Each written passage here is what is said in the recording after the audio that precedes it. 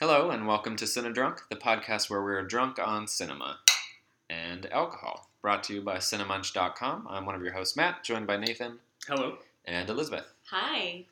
Welcome to our year-end podcast. Welcome. So today we are going to go through our own personal top 10s, which, just for the record, we don't know what each other has on our subsequent list. We might have our suspicions, but Yeah. will be surprises in store. And then in a part 2, we'll have we did our own voting system for best actor, actress, supporting actress, and supporting actor, as well as some superlatives. So just bests all around. And a few worsts. Mm-hmm. And a few, of course. Balanced, as always. Right. Celebrating the year 2014 in film. Mm-hmm. What are we sipping on, Boo? Gin and juice. Always. Well, right now we're having a classic warming drink because we're in the midst of yet another snowpocalypse here in New York. Everyone's indoors. No one's on the streets. It could be the end of civilization as we know it. Snowpiercer. This could be the start of Snowpiercer. Yeah. Gotta find we it talked that about We that made that joke earlier. earlier. Yeah. Oh. Yeah. You weren't here. Great minds. yeah. Or So we're Less actually just having hot cocoa with peppermint schnapps. Does a body good. Has some milk. mhm. We have is it Ghirardelli chocolate? It is Mhm. chocolate Chocolate caramel. caramel. Yeah. Caramel. Yeah. Ghirardelli, caramel, caramel.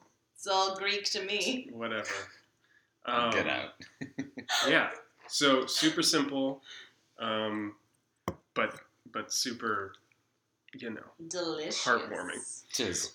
The other thing I wanted to talk about, since we're talking about best of the year, Mm-hmm. just wanted to give a shout out to my favorite wine that I had this year, and I'm by no means Affineur. Affineur would Is that be a cheese? cheese agent. Damn it. What's the... Could be, yeah. Sommelier.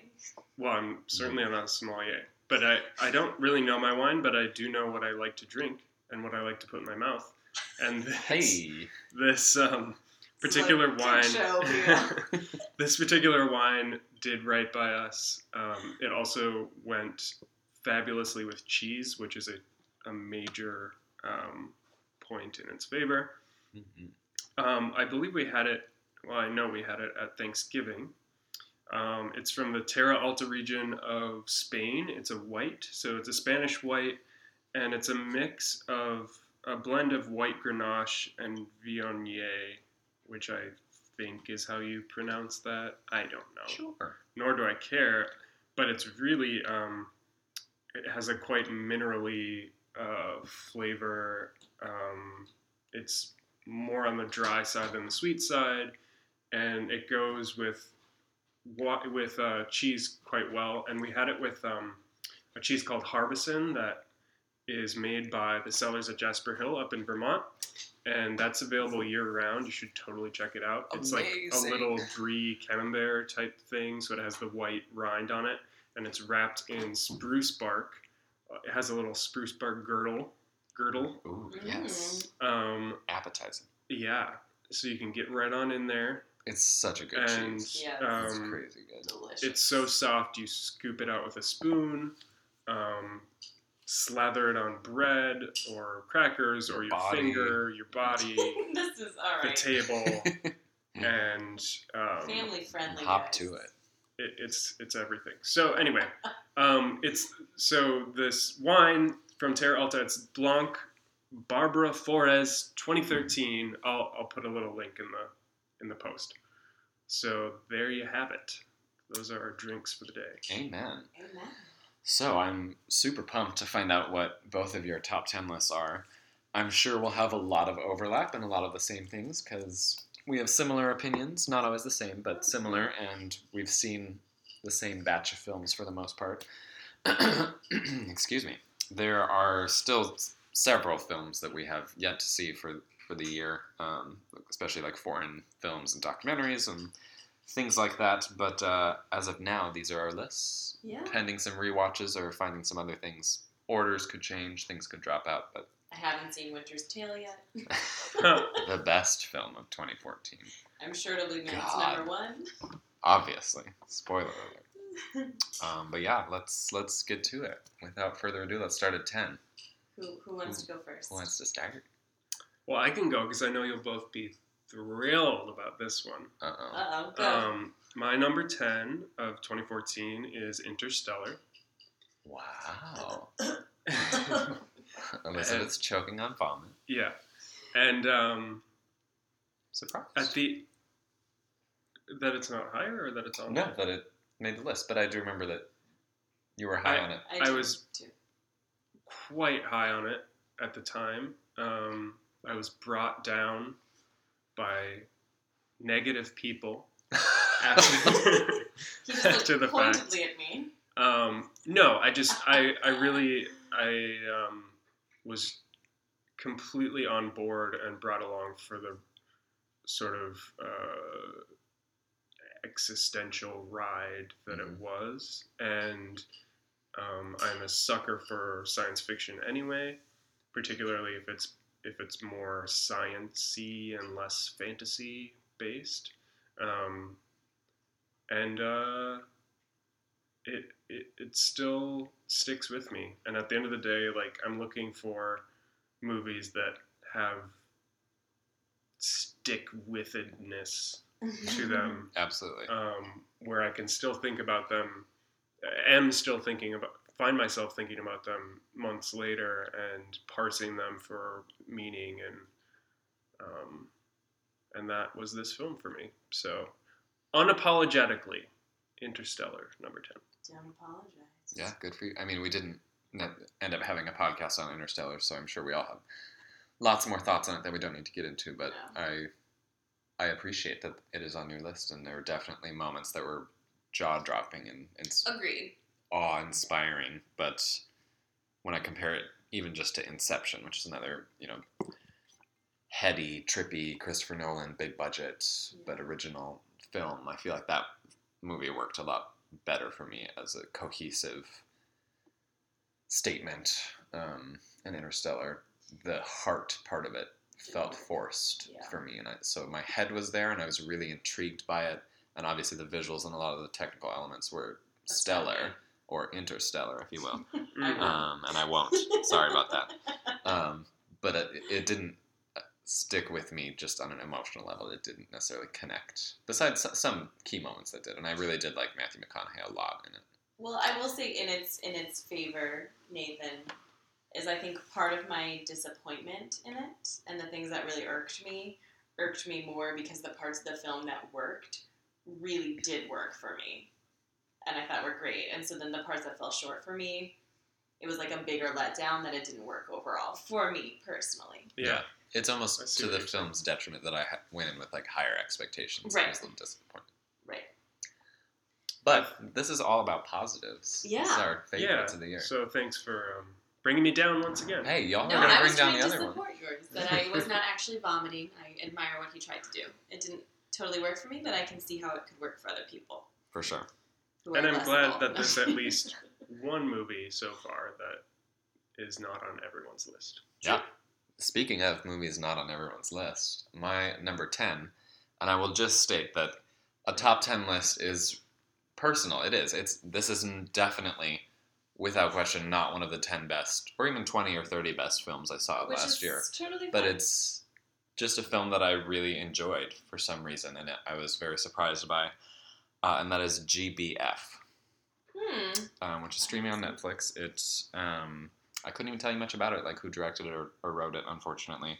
Should have done some research beforehand. But it's GBF stands for Gay Best Friend. It's like an indie, like Mean Girls knockoff with more of a queer twist or a GLBT bent. While there are a lot of cliches in it and a lot of the characters aren't necessarily, really fleshed out, the main two characters who are both gay males are just very human and honest, and the way the movie treats the characters is really refreshing, especially because it's kind of trying to be a populist. There's a lot of bad GLBT cinema, and this was surprisingly good and super entertaining and quotable, and I was so on board by the end. It ends like perfectly, like in our last podcast, which probably won't air until after this, the romantic comedy bracket, we discuss a little bit of My Best Friend's Wedding and how it has the right end, or like the correct ending for those characters. And I think GBF does the same thing, which you would not expect of a film like this. And I was very surprised by that, and it had some heart, and I just enjoyed watching it. And I would watch it again in a heartbeat. Yeah. That is my number 10. Well, it's interesting because I think we all ultimately, for our number 10s, I'm curious to see how the rest of our list shakes out. Pick sort of more like populist, popcornish movies. And I think that there's total value in it. You know, so many like year-end lists end up being so, I think in a way, you know, it's the same as like if you show someone the music on your iPod, right? You want to have the best list of what will make you look the coolest, right? Or like make you look the most. I only listen to Bon Iver. Yeah, a real cinephile. And I guess that's a couple. Critic. Yes. And critic. And I think that there's value, though, in movies. So for me, when I was making the list, it was really just movies that excited me in the moment and that I would want to rewatch. Some of them would be I would want to rewatch because I don't even know if I understood them. Some of them I want to rewatch but I'm like wary too because it was emotionally taxing for me. And some I just want to rewatch because I enjoyed it and think I would like rewatching it again. And that's definitely this one for me, which is Guardians of the Galaxy. As I get the title wrong. As usual. These schnapps.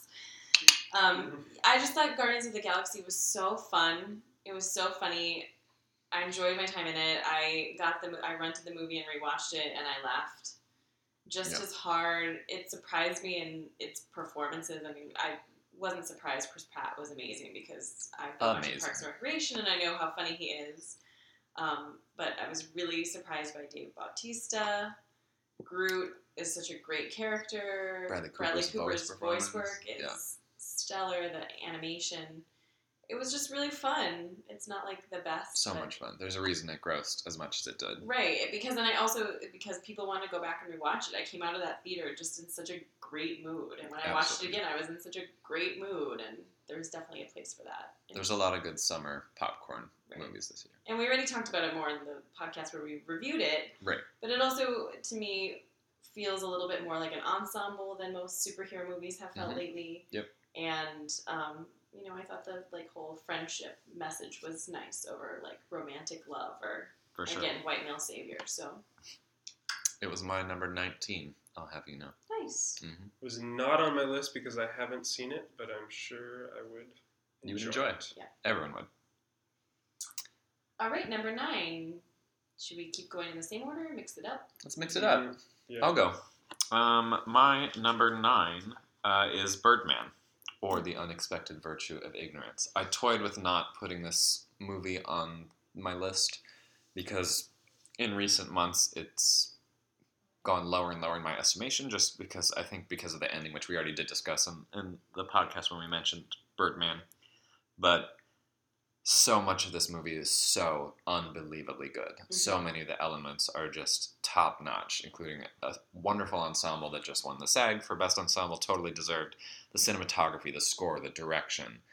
I mean, just Michael Keaton's performance in general. It's so good and exciting, and it was such a good time. It was similar to Guardians of the Galaxy. It was such a good time in the theater. We were laughing so much. It was so enjoyable. The time flew by. And it's really bold. It's a bold, daring, sometimes scathing critique of the industry. And I did not expect... I expected to like it, but to have it be directed by Alejandro Gonzalez Iñárritu... AKA shocking. Depressive. Bleak, depressed as fuck filmmaker. It was so exciting. Thrilling movie that needed to make my top 10. And there it is at number 9. I think it's always exciting to not have any idea what's going to happen next. And that's what one of the things I liked most about it was that... Oh, yeah, I had no idea. Even having this kind of familiar setting for people who have, been in theater or are part of any sort of arts world like industry, that. It's still just, I mean, there's this sense throughout, and it proves itself again and again that it's not going to play by any rules. Yeah, and it's still true to its vision. But yet it still feels honest. Yeah. and not not gimmicky, or like the long tracking shots don't feel like they were just there for the sake of being there.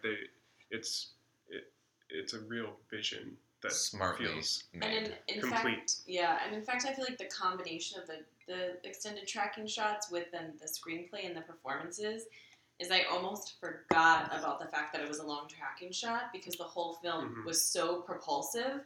I was just like holding on, you know what I mean? I was just like, it's so exciting, grabbing on and letting it take me where it went. That I wasn't even thinking about the technical stuff until after I came out and thought about it.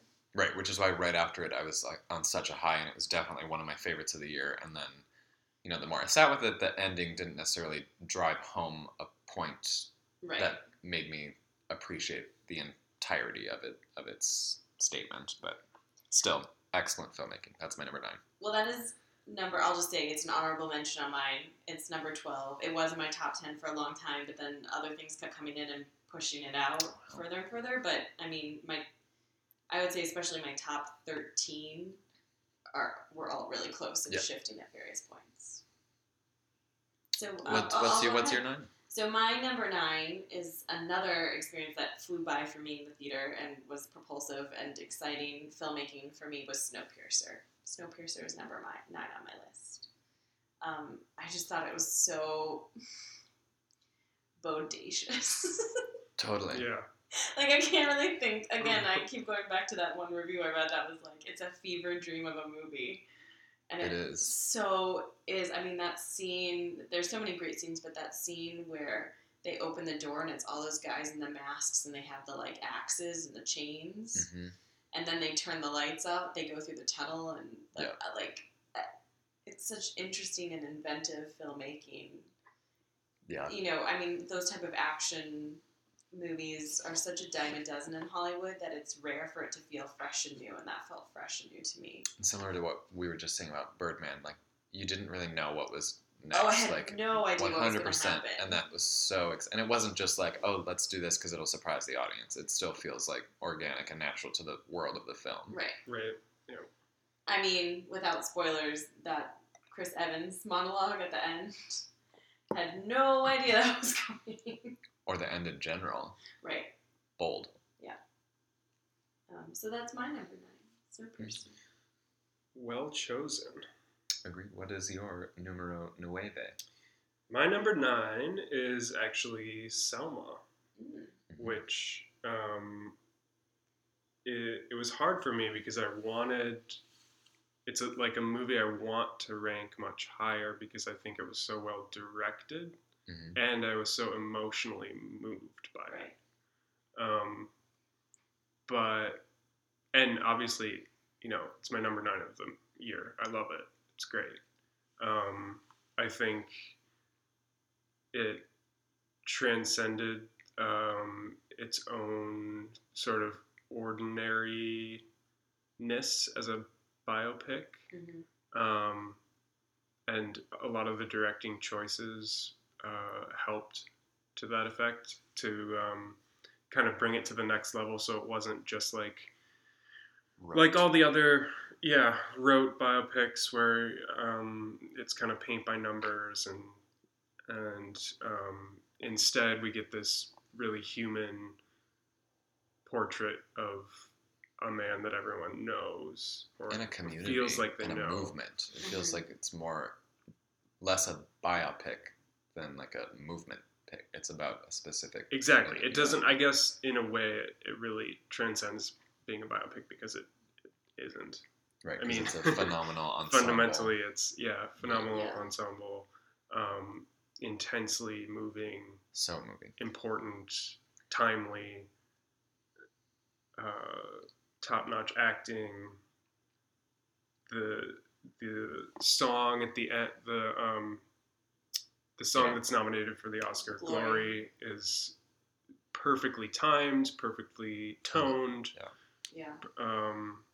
So much great is happening in that movie. So much. And so I think the only reason that it doesn't rank higher for me is that it still has its moments of feeling paint by numbers just because of the nature of a film like that. There are definitely moments. Which isn't even really, it's not even really like the fault of anyone. It's just my personal preference. I think there are places of clunkiness in the script. Yeah. That come more from out of necessity, that it kind of has to be in there so the audience... so the arc is there. And also so the audience just knows who people are. Right. Mm-hmm. Because we don't know history well. Right, or we don't know that like Dylan Baker is playing J. Edgar Hoover, so right, exactly. We'll need you to just throw in a thanks J. Edgar, right. Yeah, or whatever, yeah. Right. So yeah, I think that's well chosen. All right. Agreed. I'll start the next round. Right, we're on 8. Yes, we're on number 8. Number 8 for me is Ida. Which is the foreign film from Poland. It is nominated for an Oscar, and it's so good. It's so good. Everything about it. I mean, the cinematography is beautiful. Both lead performances, both women's performances are so great, and so sort of diametrically opposed in a way that they're playing off each other. Yeah. And I mean, there have been so much talk about like a weak year for women in film, and it's a film that's really just a two-hander between these two actresses, and they're so good, and the story is so intriguing about also sort of, you see one character's journey of self-discovery of who she thinks she is and her identity in her early 20s, very young, and then learning that it's not what she thinks, which of course is something I can relate to, and I think all people, not just women, but all people can relate to at the early part of your life. Right. Versus then this other woman and her experience as what she thought she was and where her life was going, and then the disappointment of it not being what it had once seemed like it would be. Like, it's just like really... It's so layered too for being such a simple film, and it's like less than an hour and a half. It's like 89 minutes or something like that. Bravo for understanding brevity. When you have a 2-person like small personal drama, it should not be more than 85 minutes. No, it's succinct, gets its point across, but it's still incredibly layered. Yeah. And obviously it's like post World War II, and there's all this history behind just those characters and what they represent. Right.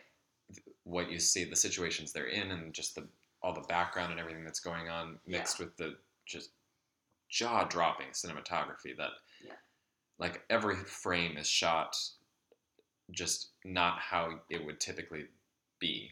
Correct. And that just adds so much also to just the feel and the tone of the film. Right. That really adds to its themes and messages, and it's beautiful. And the strange thing about it is how current in a way the film felt. That too. Like, it very much felt like a film of our time and relevant, but at the same time, if you showed it to me and said it was made in the 1960s, I would be like, oh yeah, I believe. Like, there's a real timelessness. Absolutely, and that's what I mean too about the layers, is that it's very specific to what it's representing in all its themes, but it's so universal at the same time to different situations that are similar to that. Agreed. It's beautiful. Yeah. And I'm sure we'll hear more about it. You'll hear more about it. What's your number 8? My number 8, dun dun dun, is Pride. And actually, I think this is one of the most underrated movies of the year. For sure. I think, so this was, when was this even released? Early fall? Yeah, like September, October. It has one of the best ensembles. It's set in England and Wales in the 1980s, about a group of GLBT activists who decide to throw their support into the ring for the miners who are currently under assault from Margaret Thatcher and her cronies. But it's so... I remember seeing the trailer for this movie and being so worried that it was going to be sappy and just kind of missing the mark, not feeling authentic or honest in that sort of way, but it ended up being such a joyful ride while still not sugarcoating anything. Right. Still feeling real, having authentic characters.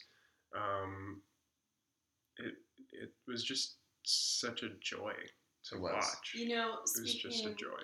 And I think I know we'll talk more about Pride as we go on the list, but one thing, what you said about like the not sugarcoating the LGBT part of it. Well, there's not really the B and T, the L and G part of it. That's true. Mm-hmm. Yeah.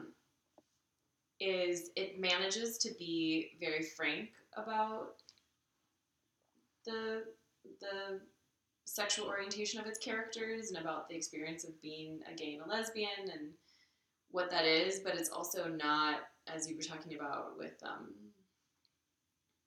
was the one you were talking about before? Oh, with GBF. Mm-hmm. Yeah. It's also not sort of alienating in a way either. Like, it's very accessible, I think, in that it's not offensive to people who are gay and lesbian. Right. In a way that and often it's not like pandering movies, to straight.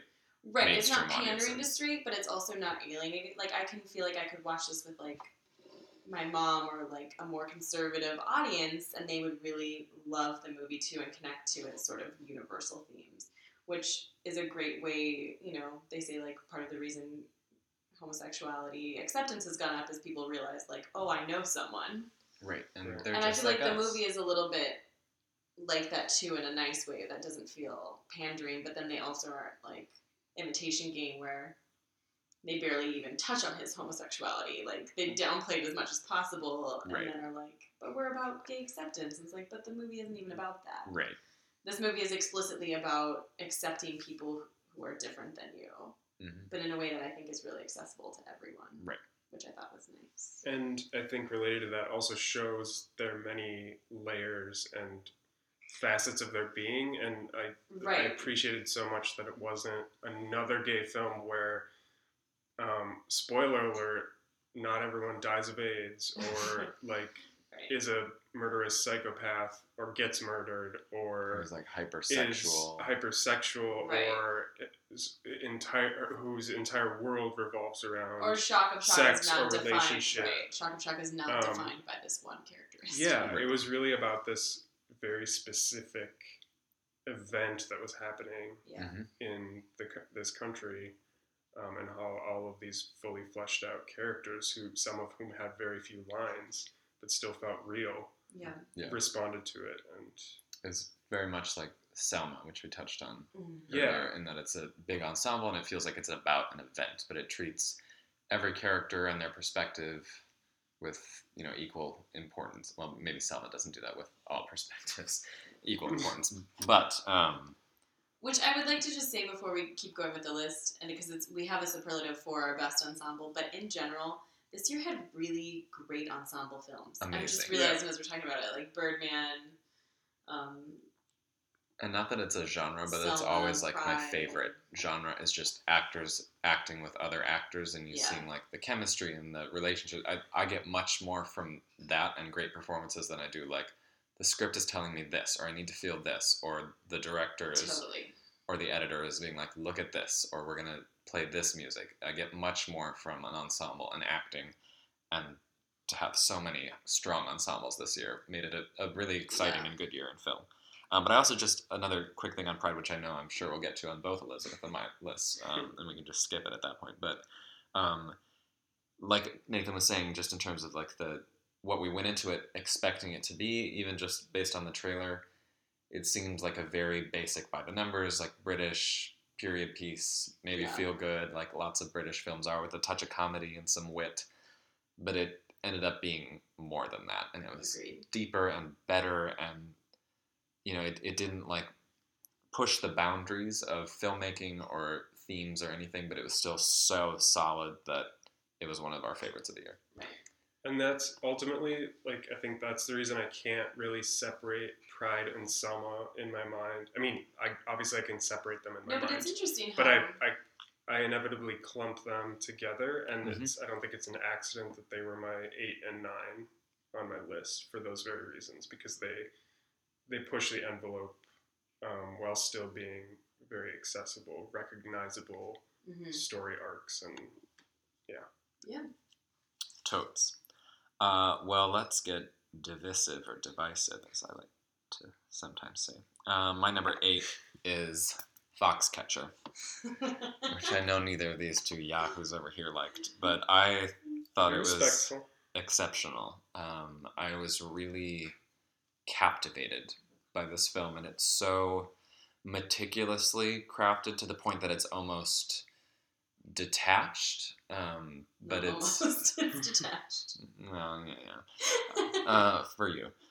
But I just think everything is like in its proper place in this film. It's really confidently crafted, and I loved all of the performances. I loved the relationships of them. I thought everything was very specific, and yes, the movie and the performances, the script, everything is a little drawn out, but because it felt like really great literature that the movie was giving me time to process, okay, this shot is framed this way, they said this line and ended with this line and showed me this character's face so that I feel this, and it makes me think that the movie is maybe saying this about America or about haves and have-nots or about the way we want to achieve success or the American dream or just so many different layers that were very obvious, and it's not necessarily a movie that you can like interpret this way or that way. It's not very artistically, pushing boundaries, but I thought it was really ultimately moving and really, really, really well done. I will say in its defense, it feels very specifically like the precise movie that Bennett Miller wanted it to be. Yes. In that way, I'm still angry about ultimately the director's nominations for Oscar, but I can see how the movie itself wouldn't get in, because I think that it is so chilly that obviously Nathan and I didn't respond to it, which of course is the great thing about film, right, is that one thing can really move someone and not someone else, but it does feel like it is the director's specific vision, and uncompromisingly so. Yes. So I respect that. I co-sign that. Mm-hmm. Yeah, I really just it came down to personal taste, right. But I do respect the vision. Mm-hmm. And I think it came through in the end for me because of the performances, and I know we all really were high on Mark Ruffalo, but I was also quite high on Steve Carell and Channing Tatum, and the relationship of all three was really, really what pushed it to the next level for me. And I think, again, it's a director's achievement, and I'm so glad Bennett Miller got in. Yeah. And that was my 8. Okay, so I think it's my turn to start. So 7 for me is Snowpiercer, which we talked about pretty much. I think we said all that needs to be said. I would just say, again, I'm a sucker for any sort of science fiction, especially apocalyptic or post-apocalyptic stories or dystopian sort of themes. Mm-hmm. Of course, I'm a little upset that that's become super popular in recent years, especially like young adults. Because as soon as something's popular, I shouldn't like it anymore. Right. But those kinds of themes just speak to my, I guess, the darker sides of my views on humanity. and what life, like, I think it's just so, that kind of story can be so revealing of human nature in a way that can be bald at its worst, but also just really, I don't want to use the word transcendent again, but we always use that. I know, it's a stupid word. I mean, bald, but illuminating and really connect you to the material. So anyway, but yeah, Snowpiercer, my number 7. It does not appear anywhere in my top or honorable mentions, but I do appreciate a lot of what the film is doing. For me, it was just a little all over the place. And we discussed this in our end of summer. And again, Matt doesn't like fun. Never. Well, speaking of a great year in GLBT or just queer cinema, My number 7 is Stranger by the Lake, Hmm. which some would consider a 2013 release, but in the US it was released early 2014. That's good, because I'm sure some of our listeners were like, just what? through their iPods, That their, is their 2013. computers. Yes, This whole they're list is a so sham.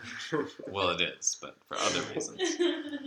It's a French film. It's very explicit and very frank for It's mainstream. a Frank That's a Franck movie. Frank Frank film. You went there. She did, and I like it. I'm a fan. It's really bold, dangerous, exciting storytelling that every aspect of the filmmaking, I think, matches it. It's artsy, it's gutsy, it's risky. I don't know. And then it also has layers that are very telling of AIDS and gay culture and what may scare someone, but obviously the film is more centered around a particular beach or like gay hangout spot, and there's a murder and a murderer, and you kind of know who the murderer is, but it's still kind of intriguing and exciting, and it's really captivating, and it sticks with you. And I think it's one of the best made films of 2014. My number 7. Nice. This was on my honorable mention list. Mm-hmm. I really enjoyed it. More so by the end. When it was over and I could look back on it as a whole piece, a whole package, I got it more so than I did while I was watching it. And I think it's an interesting one for me because it's the kind of movie that it's almost, in a way, it's almost like performance art.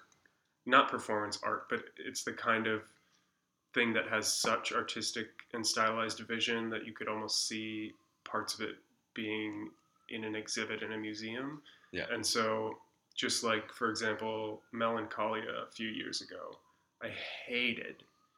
I still need to watch it again. But for me, that kind of movie, like Stranger by the Lake, I can be so high on or so low on, and it's so subjective. I love those extremes. And I do like those extremes, and I think that's a sign of a well-made movie if it can make you feel. I mean, it's at least making people feel something. Yeah, and for me, I was very so Yes. anti-Hollywood. That's one thing I came away with was how dialogue based it was and natural and naturalistic. Yeah.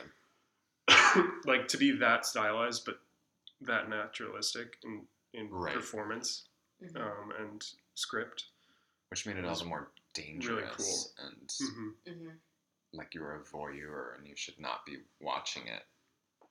Kind of seedy, but not too graphic. I mean, it would be for many people. Quite graphic. It is. I was yes. going to say, I think that's one of the reasons it didn't actually make my honorable mentions or my top 10, and I really appreciate what it did, but I felt so uncomfortable between the actual story itself and like the performance of the murderer in particular. But then I was just uncomfortable watching it. That was my like Irish Catholic Midwestern prudishness shining through. Not that I think it wasn't appropriate or I dislike that it's in film. It's just that for me watching it, I would not want to watch it again, which is part of the reason it didn't make my list, is because I mean, I probably wouldn't want to watch it again either, but I feel like that's almost a point for the film. No, it is. It is, but ultimately that's why it's stayed off my list. But I think it's a wise and good and admirable choice. I think we wouldn't recommend it to everyone, but but it's not your grandma. Yeah, Mom probably not. No. That was my number 7. What do you have? My number 7 is Grand Budapest Hotel. First off, I full confession, I'm a huge Wes Anderson fan. Like, I really am. The first Wes Anderson movie I saw was Rushmore, and it really just changed sort of what I was looking for in movies and my aesthetic. And, I grew up seeing very, like, traditional multiplex movies, and that was one of the first ones I saw that felt really different and fresh and new. So I'm already, like, a big Wes Anderson, but I think he just accomplished something different. It just hits all my sweet The sweet pots and pans. It's a little dirty. It's really not a child-friendly podcast. No, it's a period film, which we all know I love period films. It has a great British actor in the lead, which Ralph Fiennes makes that movie and gives it a different feeling than any other Wes Anderson movie. It feels a little different, and for once, the story he's telling, because so much of it is told as a story by a narrator. All this sort of whimsy and stylized. Speaking of great ensembles, too. Great ensemble. Yeah. It all feels earned. I just really enjoyed it, and I mean, this one had the benefit of it wasn't originally in my top 10 at all, and now it's number 7 because I rewatched it. Yep. Which again is why some of these others and honorable mentions could change when I rewatch them. But I rewatched it and I just enjoyed it so much, and it's so funny. And again, it feels not unlike Foxcatcher, uncompromising in the director's vision. For sure. It is, as Wes Anderson always is. Yeah. Always is. Which I admire. So, yeah. Grand Booty. Yeah. For me, that was on my honorable mention list, and I enjoyed it more than any other Wes Anderson that I've seen. Ultimately, he's well, I don't know about always, but so far he's always been a little bit too twee and precious for my personal taste, but I also respect that. I mean, that's not all he's doing. That's just kind of the surface level of it. And particularly with Grand Budapest, I think that was held in check in part by Ralph Fiennes and everything else that was going on with the story. So, yeah, I love that pick. Me as well. Well, also, speaking of Ralph Fiennes and what he brings to it and his character, there's such a level of, performance to his character, right? And how he always likes to be well-maintained and half his cologne and half his thing, which is, very much sort of the, hyper whimsy, twee vision of Wes Anderson, too, right? That, this always needing to maintain this very specific aesthetic. And yet, Ralph Fiennes, then also you see what is happening when a man is realizing that that's crumbling and he can't actually maintain it when chaos comes into this world, which then ends up making this Wes Anderson film feel a little bit more chaotic, and the melancholy parts work a little bit more. And I think you're right that that's all down to Ralph Fiennes' performance. Yeah, and the way that character is written too. 100%. And all of this is a great segue into my number 6, which is the Grand Budapest Hotel. Oh. Perfection, Elizabeth. Well done. Yeah, co-sign. That is recorded. You saying that. Perfection. Elizabeth. Well done. Yeah. Let's rewind and delete that. I'm going to put it on my yak back. Let's yak back. Play it on the playground. I co-sign all of what you both have said. I think, and all of this is, obviously I think because it's period and, there's all these different settings and characters and, it's a fake country, obviously, that it's taking place in, but all of these different nationalities and everything that's involved, it gets to broaden Wes Anderson's scope of his aesthetic, just the look of it and the feel of it, and it really elevates it into seeming like this kind of important post-war or pre-war really story, and there's just such layers, and for how there's so much in this movie. There's so much going on. There's so much to look at, but it still feels very full, contained, and succinct. It has I can't even speak about it eloquently, but this also, similar to you, it was not necessarily originally in my top 10, and it was so smart of Fox Searchlight to release it in March, let it sit with people, and now it's one of the co-leaders for Oscar nominations. That's incredible. And it also benefited from a rewatch for me, and it's my number 6. Yeah. I would say it's like a particularly well-aged cheese where you get all of these complex notes and everything, all of this stuff is going on, but it's still a contained vision of the cheesemaker and succinct in that way. That is an apt description. I would say it is like a fine Layered aged cheese. All right, so my number 6, that's what we're on, is one that I know won't be on your list because you have not seen it. Uh-oh. My Lucy, no, I'm kidding. My number 6 is Obvious Child, with Jenny Slate. I just very recently watched it, and I was so blown away. Like, I was expecting to like it, but I thought it would be funny, and I was actually surprised at how much of it wasn't funny. It is also very funny, and Jenny Slate is a great comedic actress who I think we all know from, various things. Yeah. But she's actually, which again, I shouldn't be surprised because just this year, look at how many comedians have like blown me away with their sort of serial comic turns. Yeah. But the film is so very specifically about womanhood, particularly womanhood in your early 20s, particularly, she lives in Brooklyn, and she kind of finds herself at the crossroad, and everyone talks about it as being the abortion movie, which it's not minimized. It is a big part of the movie, and it's handled in an adult, mature way. Like, there's never a question in her mind that she's going to get an abortion. And no one ever tells her you shouldn't do this because it's clearly what she should do. But it's also not something that she feels light about. Like, you see the impact that being in that situation, what it is. Like, it just deals with it in a very frank way that I found really refreshing.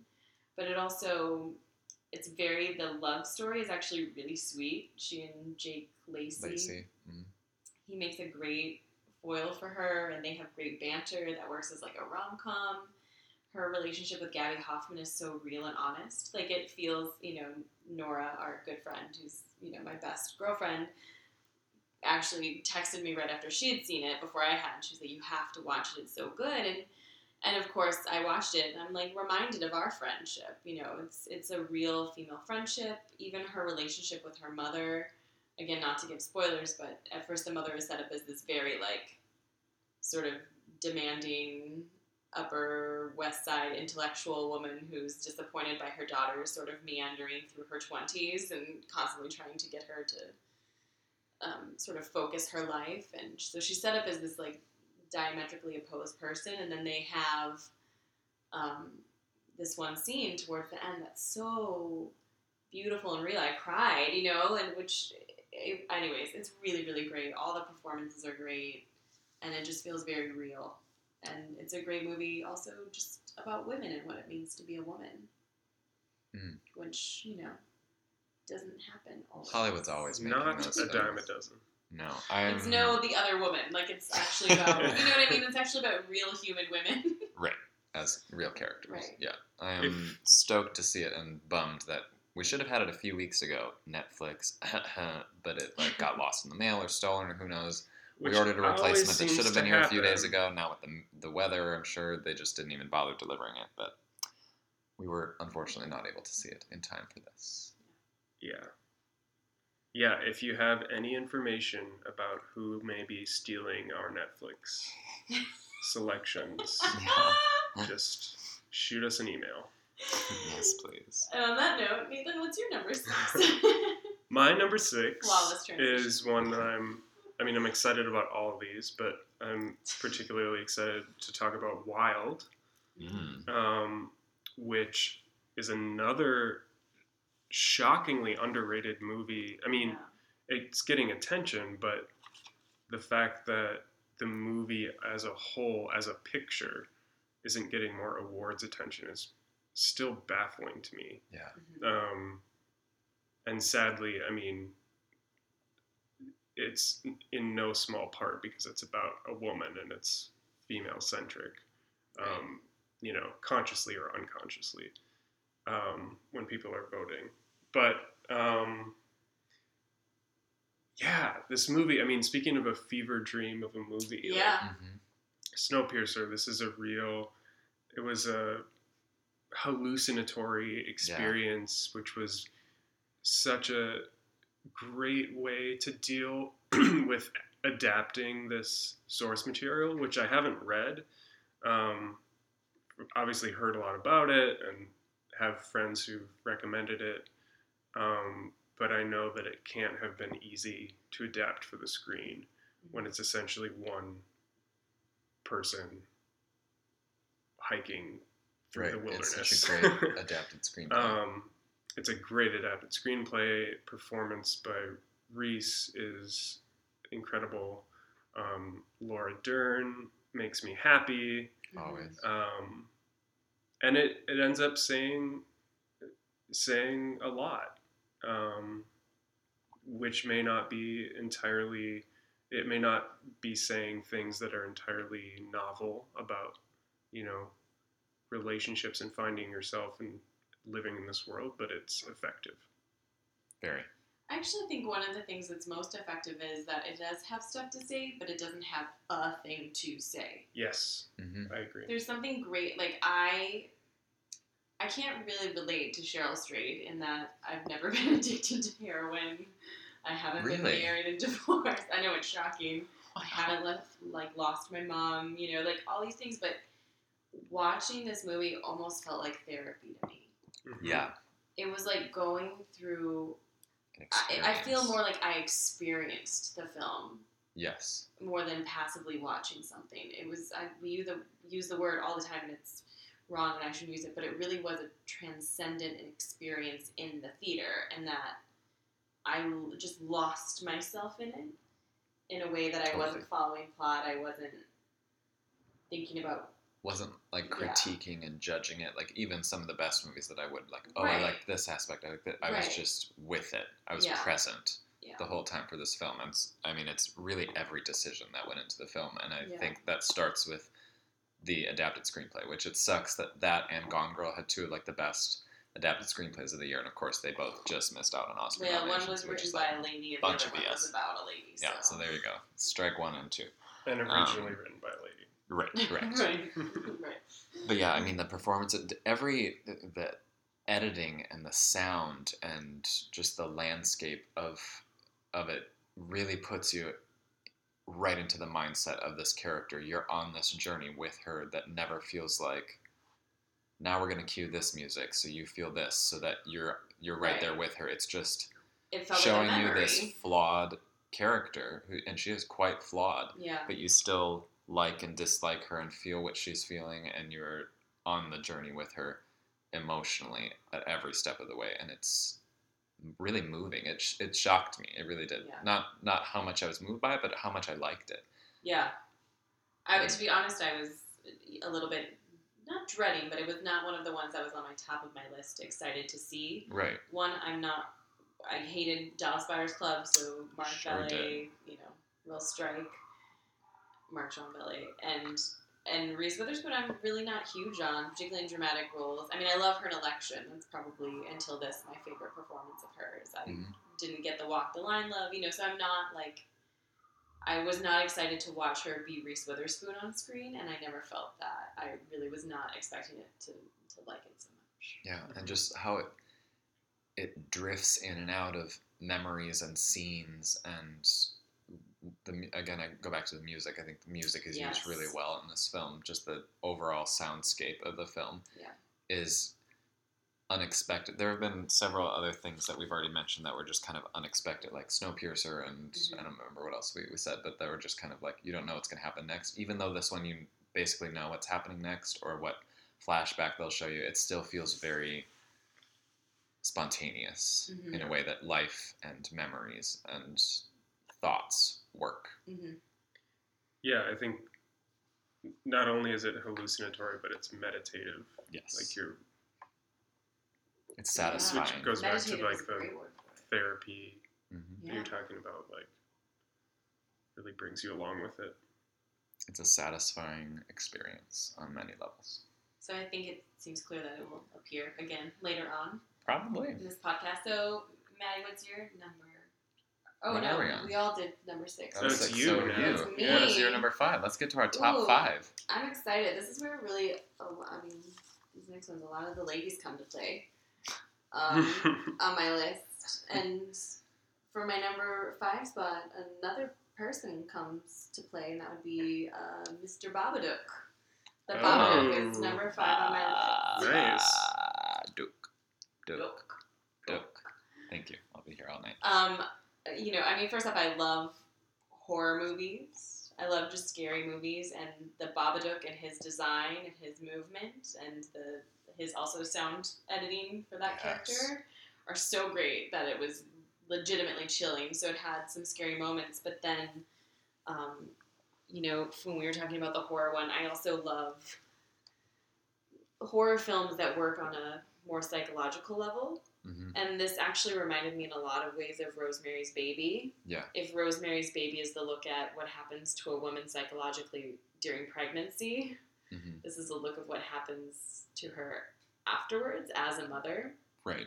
With a young child. With a young child, and just a difficult child. Just the fact that, even in our culture, like, motherhood is always looked at as this, like, amazing thing, and it changes your life, and you never knew how to love before. The maternal instinct comes naturally. Right. Yeah. Which, I mean, I don't doubt that I'm not a mother, so I don't mean to denigrate mothers or say that it's not a spectacular thing, but there is, of course, always a flip side, and some women struggle with it more than others. Mm-hmm. And the way that this film tackles that, I thought was genius. I mean, to make it as like a body horror film about being a mother mm-hmm. and what that experience is and like. Grief. I mean, there's grief. a lot of there's layers a lot. to this as there's well. a lot happening in there. I mean, it could be totally read as a thing about postpartum, like, mm-hmm.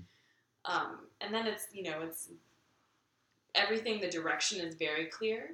Mm-hmm. Like, the script is great, but the direction is very clear too. It sets up a very real world. I was very aware of space. Yes. Like, I could draw you a map of what their house looked like, and oh my gosh, yeah. You know what I mean? It was just very confident in its directing by a first-time director, woman director. So it does writer, director, which gets points for me, Jennifer Kent. And then the two central performances are just so good. Stellar. I don't know how they got that performance out of that kid, because he has to be very young. So good. He has to be very Which you young. can usually credit the director, and you can. I mean, Jennifer Kent, this is a phenomenally well-directed film. And again, for your first feature film direction, to be able to direct and get that performance out of probably a 6-year-old child is incredible. And then Essie Davis is phenomenal. Yeah. I mean, it's too bad that this movie just didn't get any, awards consideration, like bigger ones. And it had like a video on demand release or some sort of release so it was, that like, disqualified it for for Oscars. Oscars. Not that it would have gotten there, but right. Still. But I mean, for a year that people have complained about the lack of interesting lead female performances, hers is such a complex character that she pulls off so well. So well, and it's, I talked about this in The Gone Girl with Rosamund Pike. I appreciate when people actually let women be unlikable. Right. And real. complex yeah. and real, and she absolutely is to the biggest extremes in that film. Which is where some of the horror comes from, too. Absolutely. A scary mother. Absolutely. Through part of it, but yeah. Who you but you're also rooting for her. Like, right, you want 100%. her to save her from herself, and and that one sat with me. I liked it when we were in the theater, and then the more I thought about it, and the more I thought about the performance and what was achieved, and it really just kept moving higher and higher and higher up my list. So indeed, it is my number 11. So it just narrowly missed. But on rewatch or some other things, it could move up. But I really appreciated this film. Yeah, it would very, very narrowly missed my honorable mentions, which is really just a testament to how many great movies there were this year that were satisfying and worth discussion and contemplation. And yeah, I agree with everything you said. It was great. Mm-hmm. What would be your check it out. number 5? Is it me next? It is you. Mm-hmm. My number 5 is Boyhood, which, is far and away the most critically acclaimed movie of the year, if you're measuring by simply, critics' top 10 lists, I guess. And we saw it way back when, feels like so long ago. It does, yeah. 12 years or so. I love the director, Richard Linklater.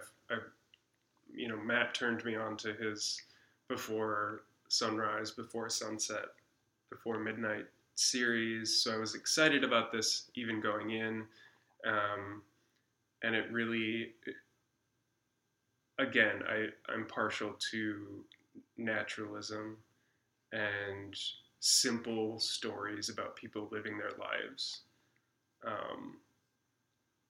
without a lot of pretense in the script or added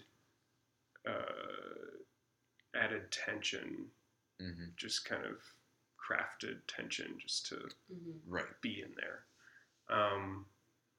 And of course it helped, like, I'm not gonna lie, of course it helps that the backstory of how the film got made. Like, Sure. I of course question how much that affects my view of the film. Like, did I rank it this highly because it was made over 12 years and because it was made in this way? And but maybe it doesn't matter. Ultimately, it spoke to me, it resonated, and it's my number 5. Yeah, I totally agree. For as simple and natural as it is, it was very profound to me. And not in a way that over 12 years they were like, okay, we know our endpoint is this. We want to say this and this. It just unfolded, and you can count that or the gimmick of them filming it over 12 years as strikes against it. But to me, it at every step of the way was an honest, intimate, let's just capture these moments. And that's ultimately what it was moments of boyhood, of adulthood, of growing up, of age, of time. And it really moved me. It really did. And it's not a film I cried at in the theaters or after. It didn't necessarily like instantly inspire emotions, but it was almost, that's more true to real life and how I experience things. And I think the performances are fantastic. He experiences things as a robot. Sure do. Feeling no. Beep bop, beep bop. Yeah, I really think this is such a special movie. Even beyond, like I just said, even beyond the gimmick, it's a very special movie. I agree with you. It's an honorable mention for me. It's 15. Mm-hmm. I mean, first off, I love Richard Linklater, and the Before trilogy is one of my favorite. I mean, Before Midnight last year would have easily been in my top 5. Mm-hmm. Yeah. Which that and the examination of relationships, just for whatever reason, resonated with me more, which is why it's only an honorable mention. I think it has great performances, particularly by Patricia Arquette, whose performance I loved. I just found some of the storyline a little pat. I think it partially gets knocked out for that whole middle second husband, abusive alcoholic. Yeah, which felt a little cliched to me. And for whatever reason, just emotionally, I didn't connect with it as much. But I so admire it, and I'm so happy that there's someone out here. Oh yeah. He's Richard Linklater's just over in the corner. No, but I so appreciate that there's someone taking risks and not only with just filmmaking and how to do it, but also it obviously was a very personal experience, not only for him, but also the actors and everyone involved on it, which it shows. I appreciate it. And the attachment certainly shows. But just ultimately, it is not one that I was as moved as obviously you were. Mm-hmm. Oh, maybe not as succinct as it needed to be, but speaking of succinct, my number 5, as we've already discussed, is Ida, which is really just exceptional filmmaking, and we've discussed it already. And if you haven't seen it, I think we've already encouraged you to check it out, as you should. It is my number 5. Go. Yeah. All right, Nathan, it's back to you. What's your number 4? Did you say your number 5? I went she first. Started. Wow, I am just failing. My number 4 is Birdman. Mm-hmm. And I feel like I don't think I have anything else to say. I mean, I said a little already, and I think after I really loved it at the time, and then it kind of faded away quite a bit, actually, in my mind, but then had a resurgence A resurgence? A resurgence. And again, it has some elements of not necessarily science fiction, but it has those kind of magical realism, strange. It has that eccentricity that I love. Yeah. Sure. So, there you go. Agreed. My number 4 is Pride. I'm proud to say that it's my number 4. We've also encouraged you to check this one out. It's really underrated. Again, it didn't push boundaries of filmmaking or storytelling, but it is so solid and so equal into all of it. It's just balanced. It's really great filmmaking and storytelling. It's really great storytelling that I could watch again and again, and I appreciate everything that went into it. It's got such heart. Yeah. My number 4 is Selma. Mm-hmm. I see what you mean, Nathan, about parts of it being sort of messy. But for one thing, I was just ultimately so moved by it. Right.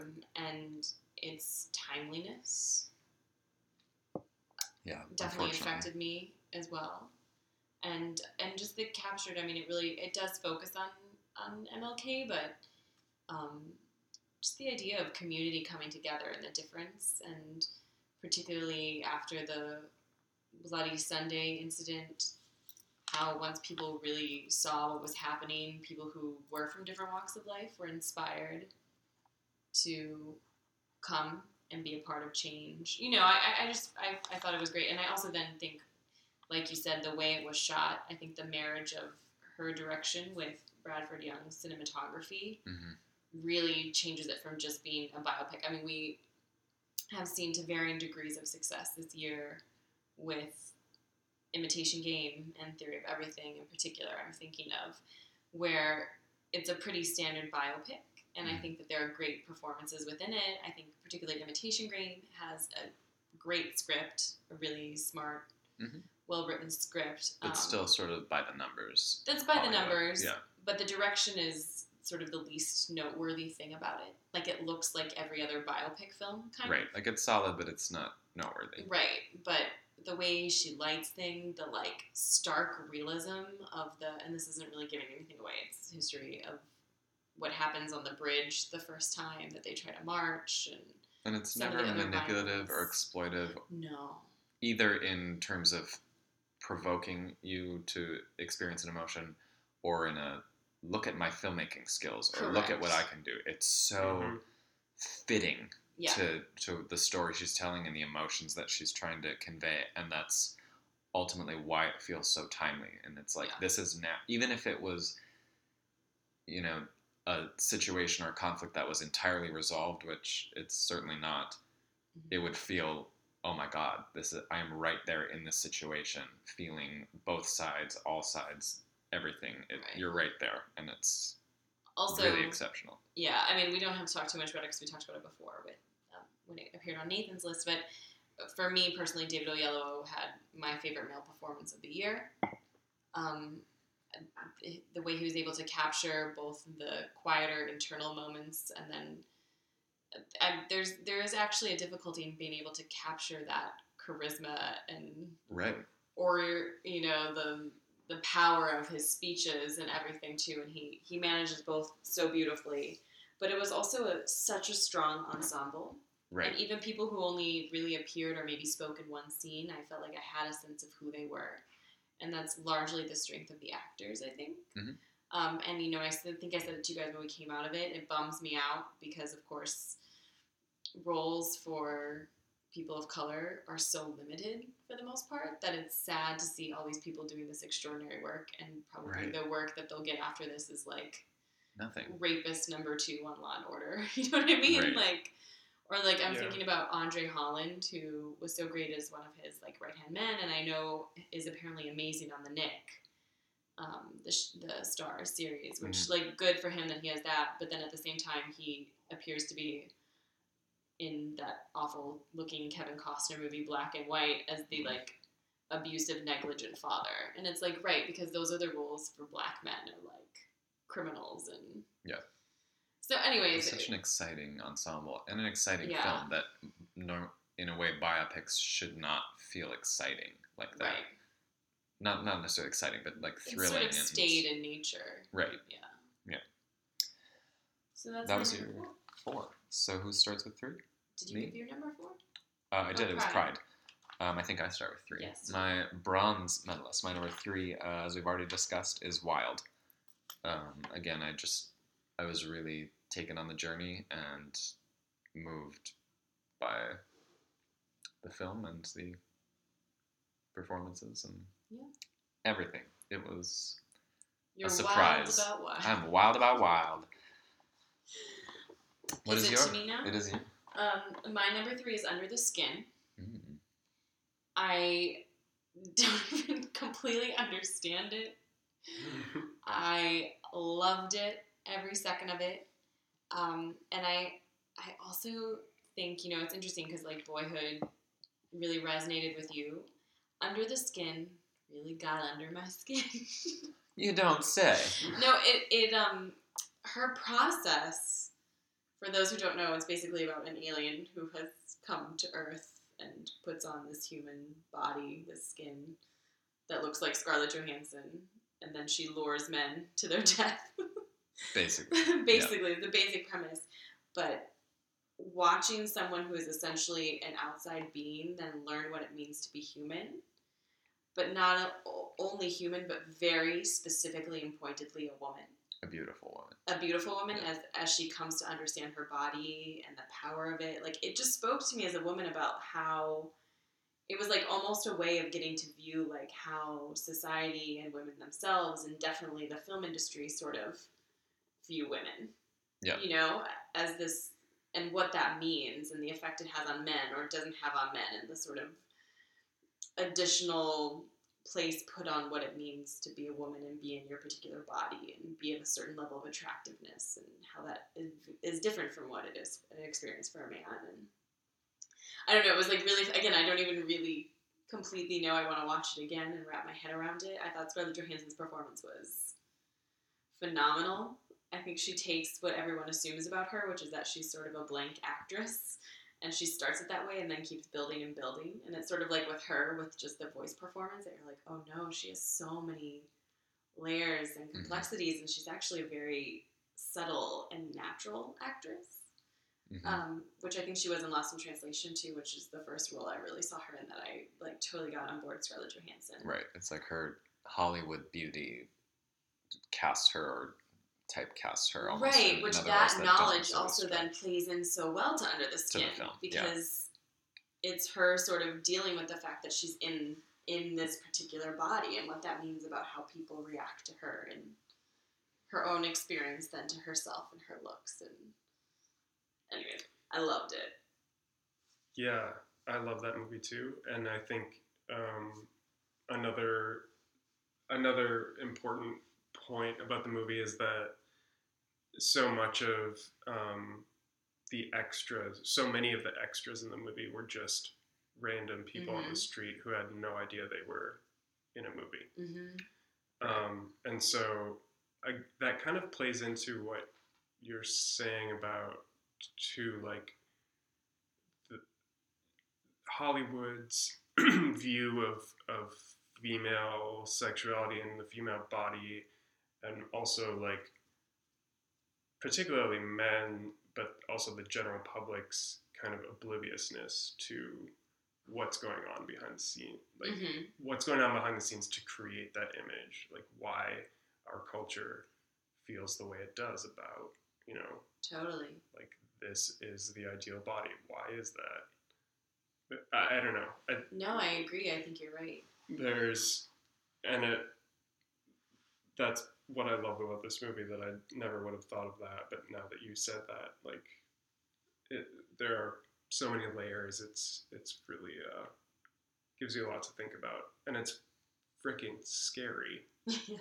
I mean, it's not scary. It's not like jump out at you. No, it's distressing. Horribly. It's distressing. It's, It is. it's traumatizing. Yeah, I'm a So little. it is. I don't know what this is about me that both the Babadook and Under the Skin are in my top Top 5. five.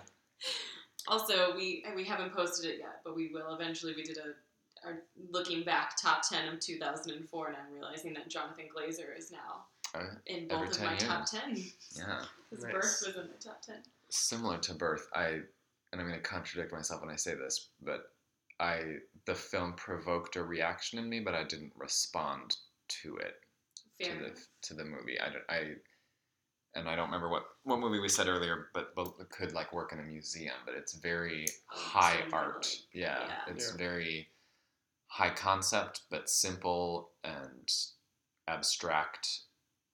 Lots of depth or meanings or layers to it, and I appreciate it a lot, but I didn't necessarily like it.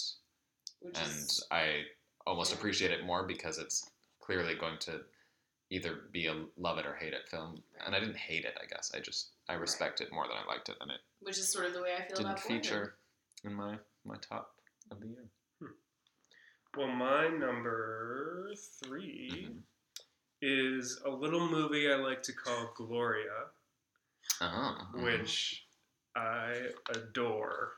Mhm. And this is very much a contentious point as to whether you would categorize it as a 2013 True. film or 2014. Ultimately, we went with 2014 because we watched it this year, but also the official release in the U.S. was 2014. Yeah.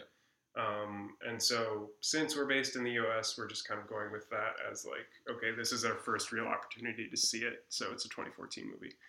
But Gloria is a movie from Chile, Spanish language, starring a middle-aged woman who gives a brilliant performance. She's in every single frame of the movie, and it's really just about her living her life and the frustrations and the satisfactions and the love interests and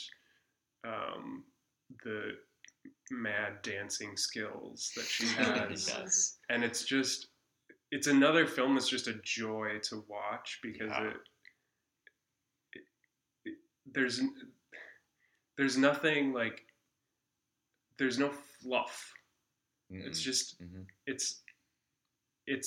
I think it speaks to why I like documentary films so much too, which I regret that I didn't get a chance to see very many this year, or really any, and so none of them are in my top 10 list because I didn't see them. But it kind of felt that way, that it was so naturalistic and so kind of it really just following her around in her daily life, that it felt like that.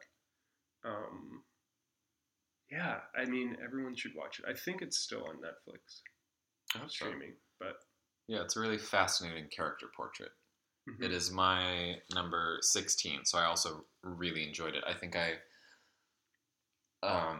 love best her performance, Paulina Garcia as Gloria. I think she is almost better than the movie, but they're both very good and worth watching, and it's really it's kind of unexpected. And it's probably too just because you don't see that many films about a middle-aged woman that are just like, she has sexual thoughts and she's flawed. And No, that doesn't happen. Never. But it's just, it's not a character study that you see often or ever, and it's not just that, but it's done well. Mm-hmm. And she's a really lovely character too. It's really. Well, it is nowhere Inspiring. on mine, only because I have not seen it. I had wanted to see it, but now hearing you guys talk about it, it has moved quickly up my list of films to see as soon as possible. Mm-hmm. Mhm. Well, let's get to our runner-up. What's your silver? My silver is Wild, and Nice. I don't think I need to talk much more about it. I already did in the experience that I had watching it. Yeah. Wild all the way. And it was a very close number one for me. And Cool. we clearly all agree it was on all three of our lists. Mm-hmm. Mm-hmm. Me? It is you. My number 2 is Under the Skin, Ah. which all I will say, I mean, I agree with everything you just said last round, Elizabeth, but I think I'm learning about myself with this top 10 that I enjoy the kind of high risk, high reward type movies where like there's a chance that I will hate them, like Melancholia. Even depending on the day. Yeah, but like when it works, and even Under the Skin, it much like The Babadook for me, it didn't fully set in until after I had finished it and went about my daily life, and it just stayed with me. It's impregnated into my brain. Yeah, she would love that. It's beautiful. It's just words so to haunting. describe it. Yeah. So apropos of that. Yeah. Love it. And so then, Javi, I think we're back to it's my silver medal. Excuse me. We didn't care. No, you don't care. The end. Bye. Barely. My number one and number two, I could switch depending on the minute and the second, but is Selma. I was so incredibly moved by this film, and and it's not just that I cried. I cry at like every film, like that's except for 12 Years a Slave or Boyhood. Yeah. Dry eyes. No, I cried at 12 Years a Slave, please. But it was one of the most powerful films I've ever seen. And not just the power to move me or make me cry, but it's important, and not just that it's relevant, it's just important storytelling. And again, not just subject, but it's just, it's well done. Yeah, I think it also has a lot to say about the human condition in general. Yeah. And no one is painted as a totally one-sided, like everyone seems complex, everyone's, you understand that at their root, people are just people. Yeah. Kind of trying to do their best. With different prerogatives and wishes and thoughts, and it's really incredible. It really, I mean, it's narrowly not my number one. Like, narrowly. Yeah. The second we're done with this, I'll probably put it in my number one. But I was very, very, very impressed with this film. Very cool. I didn't know it was Selma, number two. So now, drum roll, please. You are first. I'm number one. Your gold medal. Wow. Number one of the year, 2014. My favorite movie, not only of this year, but of the past number of years. My number one is Ida. And we've already talked about it. But I think the number one reason for me, it just, like, this is totally a personal choice as far as why it resonates so well with me.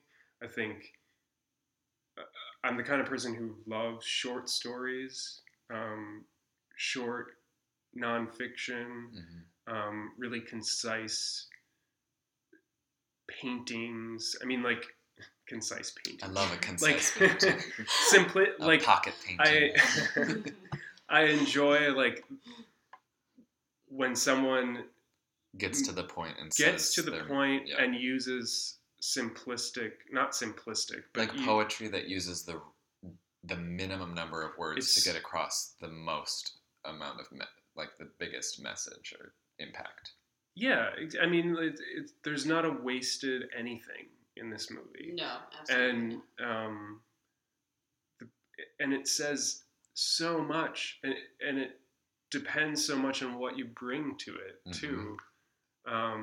Because it really is talking about the war, but so there's that whole thing too, which we didn't even really talk about, but it's also talking about finding yourself and what your vocation might be and your place might be in the world,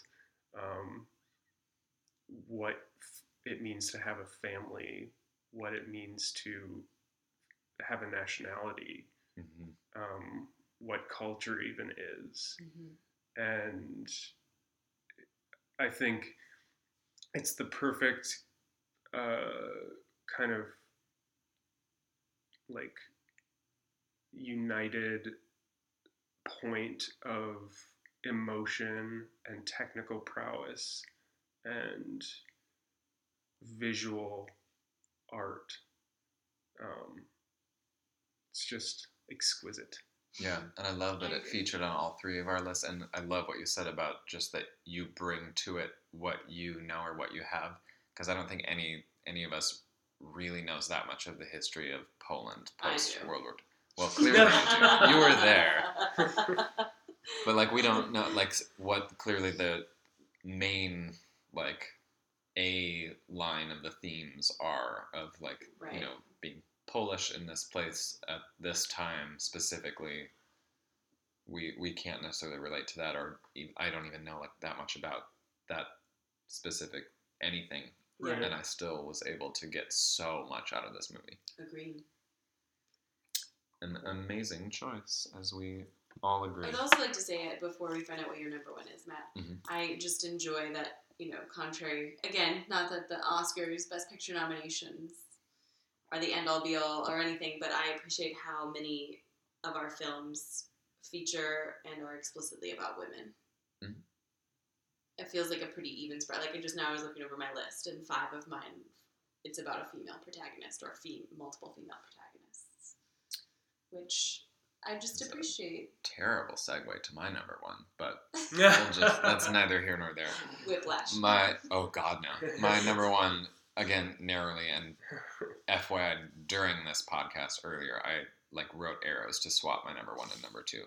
So that's how close it was between Selma and my number one, which is Boyhood. And there are not many, but there are definitely things that stand out to me that I don't like about the film or that don't work.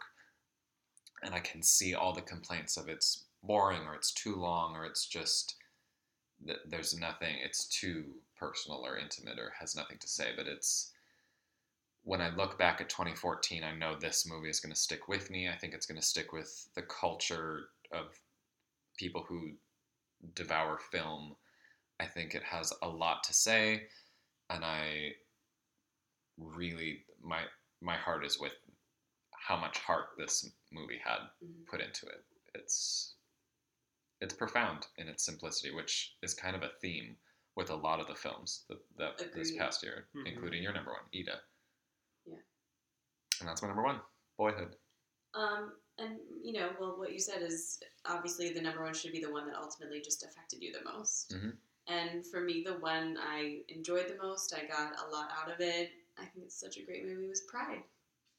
And I almost didn't put it as number one because it almost feels light. Yeah. But I think there's no reason that I shouldn't have a light movie as my number one, especially since Under the Skin and the Babadook Girls and Selma, you know, even Wild. Mm-hmm. The rest of my top 5 is pretty heavy. But I was just so moved by Pride, and I enjoyed watching it. It's a movie, again, I literally watched it 2.5 times in a row, like back to back. I just enjoyed it so much. Amazing ensemble. And the other thing that I think was a big point of the film, and it was coming off of, you know, I went to college in St. Louis, and I have a lot of friends who have been experiencing Ferguson very personally. Mm-hmm. I have friends who live in, specifically, like, have family restaurant in Ferguson. Right. And it came kind of right after that, and then right before the Eric Gardner thing, and all the protests. And there's that beautiful little scene where Mark, the leader of the lesbian and gays group, is talking with Patty Constantine, and he says, you know, it just doesn't make sense to me how you can worry so much about your own group and their struggles, and then have people who might be different from you but have similar struggles and are similarly oppressed and not feel a connection and an empathy. Mm-hmm. And I think just the overall message of the film is one of such empathy, which seemed missing, and it seemed missing in my own personal life. So when I watched it, it was such a release and relief. It is, yeah. That for me, that movie is the one that ultimately is gonna resonate with me the most, because it was uplifting. It meant something. Such a happy pick to end on. I know. So great with you. All right, well, we are gonna take a little break. This is part 1. Mm-hmm. As should you. You probably are asleep pissing your pants. Yes. And then Lunesta, this podcast, no. And then the next one will be breezy, beautiful. Cover Girl, with our superlatives and acting races. Stay tuned. Bye.